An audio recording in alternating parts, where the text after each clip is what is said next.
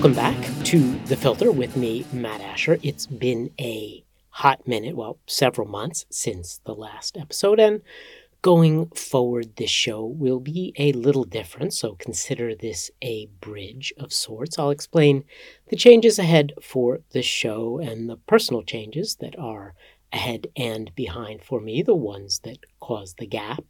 Expect a mix of ideas and stories in this episode, and as usual, there will be some tangents, perhaps quite a few. The obvious place to start would be with an explanation of the gap, but this isn't a job interview, so I want to start back at the part I find most interesting, the whole filter thing, the whole lenses on reality thing. I find that not only really interesting, but also really concerning. A quick warning before I really get going. This is going to get abstract, like super abstract, though I will bring it back down to the concrete, which, as my first aside, is the name for one of my twin boys, and I'll probably mention the other one before the episode is done, but I assume the people who are into this show have a much higher tolerance than most for high entropy content. There are lots of other shows out there that tell you things you already know, or what you think you already know, shows that preach to the choir, reinforcing their listeners' existing views of the world in one way or another. And often that's fine. The choir needs preaching to and repetition or content that is a mix of high entropy at the most superficial way, like the 1,000th short video you've seen of a practical joke. That stuff isn't bad, it's just not what I'm doing here. So fair warning, that's what ahead isn't comfort food for your mind. So here goes. Our primary filter on reality is language. We generally don't see what we are seeing. We see the words used to represent those things. When you walk down the street, what you see isn't a blur of color and motion. What you see is a sidewalk, a road, a red Ford Explorer. The stuff in front of you maps to words, and while your eyes might deliver the world to you at better than 4K resolution, that experience gets immediately condensed into categories based on the taxonomy you began learning as a toddler.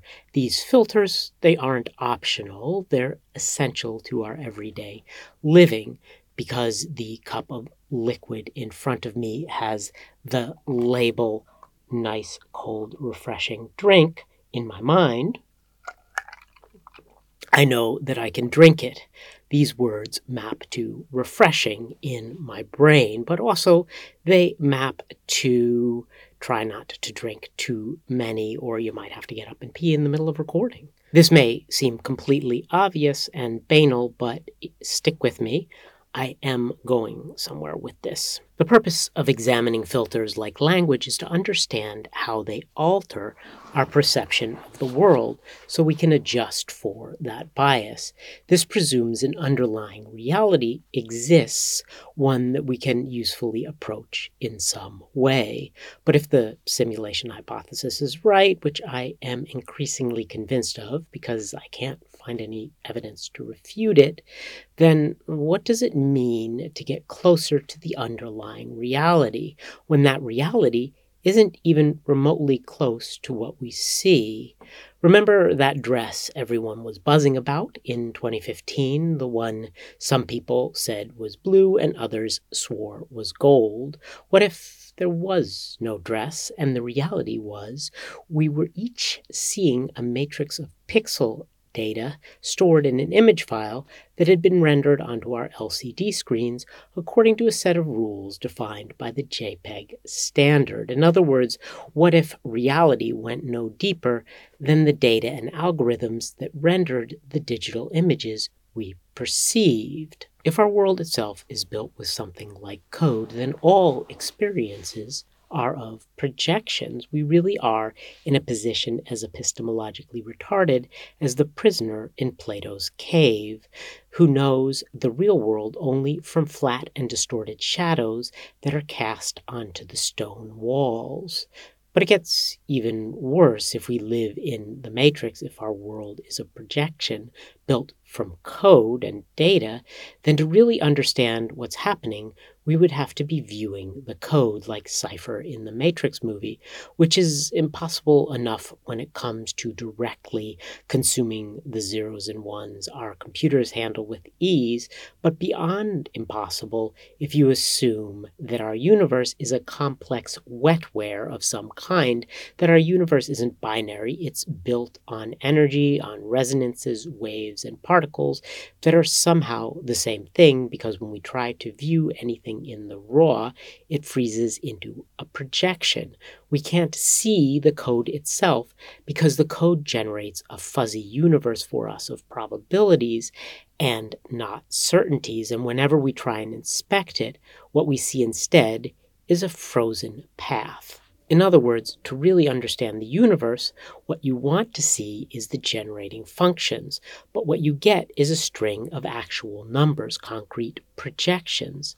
But then, in an irony that brings us back around full circle, when we try and look closely at any of those numbers that represent data from a metrics that we're using, and I mean when you look really, really closely, the certainty about those numbers dissolves into air like your breath on a cold day. Take as a not so randomly chosen example the question of the length of the Mississippi River, which I once tried and failed to kayak in its entirety. The National Park Service says it's 3,710 miles, which seems like a cold, hard fact.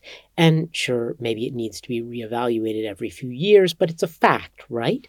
At least certain to the three significant digits that we've been given, which isn't wrong exactly. It's what's sometimes referred to as not even wrong, a label that refers both to things that are category errors and to things that are useful fictions, broadly speaking.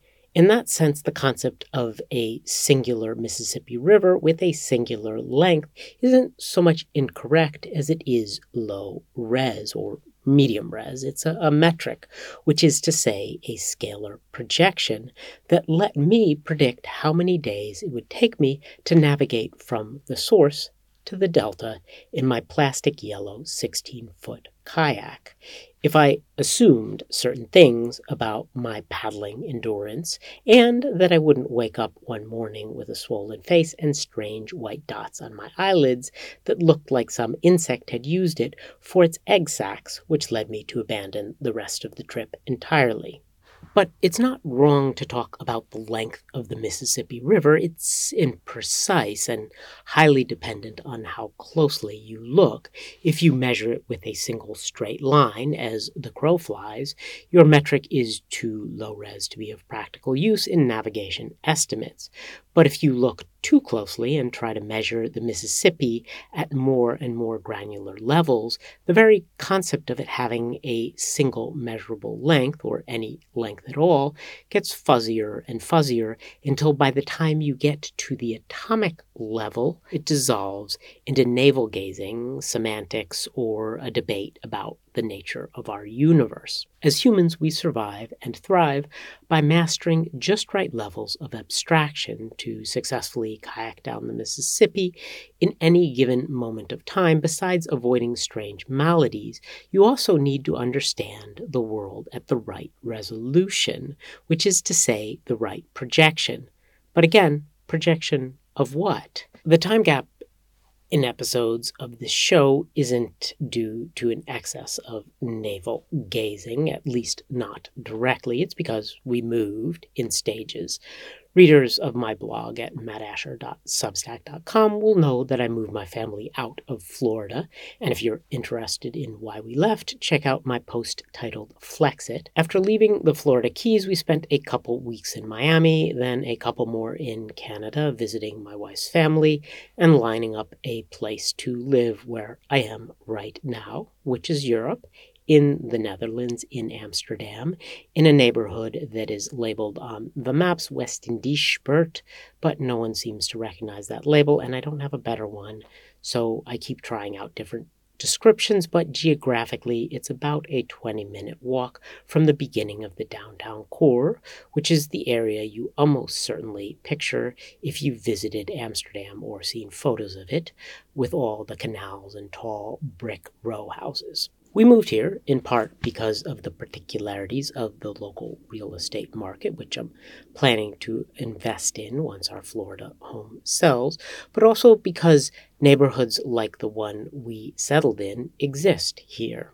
I understand that some on the left are using the label of the 15-minute city as a weaponized justification to restrict freedom of movement and punish car owners. Those political efforts need to be resisted by any and all effective means, and the people who push them should be dealt with as the petty and sometimes not so petty tyrants that they are, but don't let that color your view of actual walkable neighborhoods, which are glorious. Within a 5-minute walk of our apartment here, we have several coffee shops, including both the kind that sell coffee and what the Dutch call a coffee shop, which is actually a place to buy and sometimes smoke weed. We have 2 grocery stores, one of them quite good, a gym, 2 small playgrounds for concrete and aero. Our kid's doctor is a 2-minute walk from us, facing one of those playgrounds. We're just blocks away from a dozen restaurants, including a really good Italian place right on the corner of a residential street. I like driving as much as anyone, and I miss my little black sports car, but the quality of life in a place with high population density and relaxed zoning laws is just so much better than needing to drive everywhere.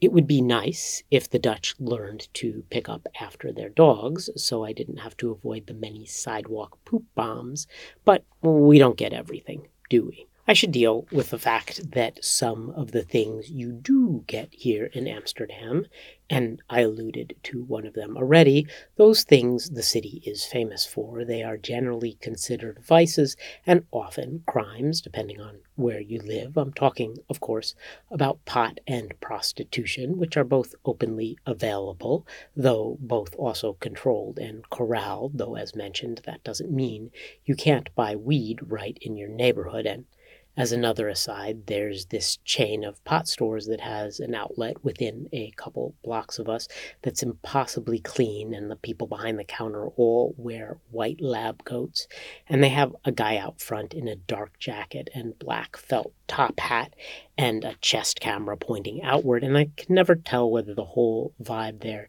is disturbing or just absurd, but I always nod to the doorman on the way by because, of course.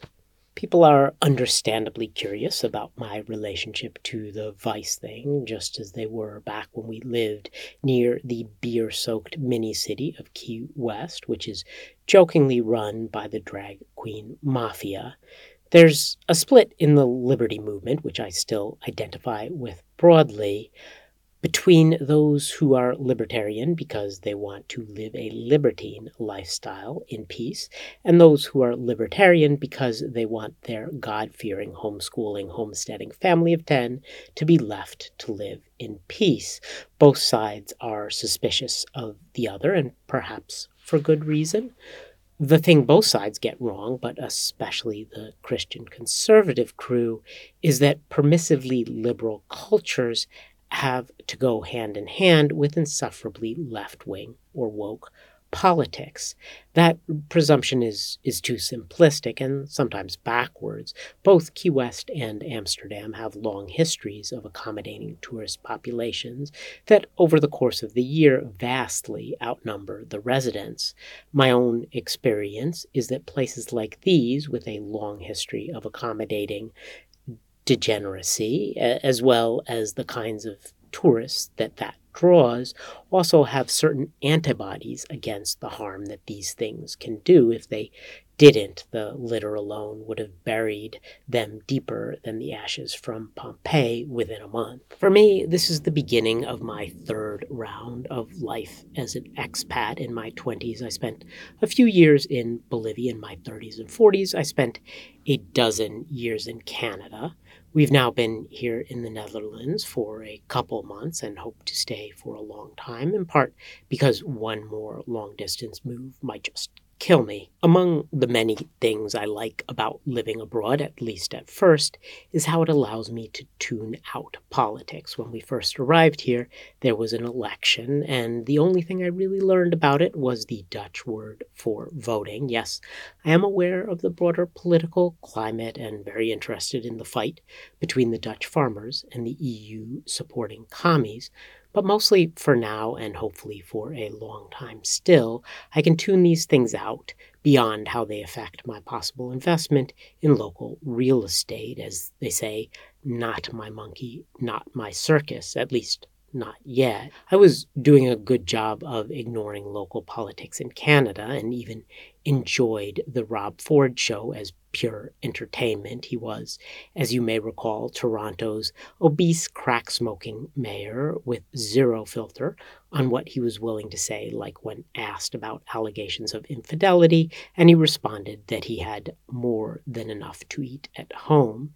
In my memory, the Rob Ford era goes hand in hand with the time they found a monkey in a shearling coat and diapers in the parking lot of a local IKEA, an event which may or may not have overlapped this time, but either way, literally not my monkey, not my circus. So what does our move mean for this show? If you are consuming this episode in video form, you'll see I have a new recording space, which, despite its small size, is still very much a work in progress. When done, I'm planning to go back to having guests, lots of them, but exclusively in person, which of course will be limiting, but also freeing in ways I'll explain in just a moment. I'll be working on a pilot for season 2 of The Matt Asher Show, and by the way, season 1 is still available to stream for free at pbs.org or using their app. This next season may or may not be appropriate to air over the airwaves, as I'm tentatively planning to subtitle it Unfiltered in Amsterdam and take my conversations with others in a more personal direction. I'll still be talking about all of the things that I like to talk about, and if you want a feel for those, you can browse back through the podcast archive at mattasher.com. But I'm also interested in having more freeform, unconstrained conversations in a studio I hope will be very gezellig, the Dutch word for cozy, and a concept that seems to be at the core of the culture here. What does it mean for the filter to be more unfiltered? I'm not sure exactly, but I know that the richest experiences and often the most pleasant states of mind happen when we can at least partly drop the layers of abstraction that prevent us from taking in our world in a more raw way. Maybe we are, as I suspect, randomization devices living in a simulated universe and tasked with solving some complex problem for our creators, problems like how to have godlike powers without self-destructing. And those layers of abstraction may be the key to our role as actual computers. But there must be some reason we also crave the unmediated, the more directly experiential. In conversation, dropping the filter means speaking honestly in ways that are extremely hard. We tend to hide ourselves all of the time, and for good reason. I don't know if there is a true you, but I know for sure that certain things remain unexposed, self-centered in the broadest sense. This will always be the case for humans as we tend to curate ourselves, which I think is inevitable for social animals, at least the ones who haven't gone insane. But that doesn't mean we can't have some conversations unburdened by concerns about how they will be perceived by others. The gamble I'm making here with this new phase of the show is that such conversations can still be had and that I can have them and that they will be interesting to others.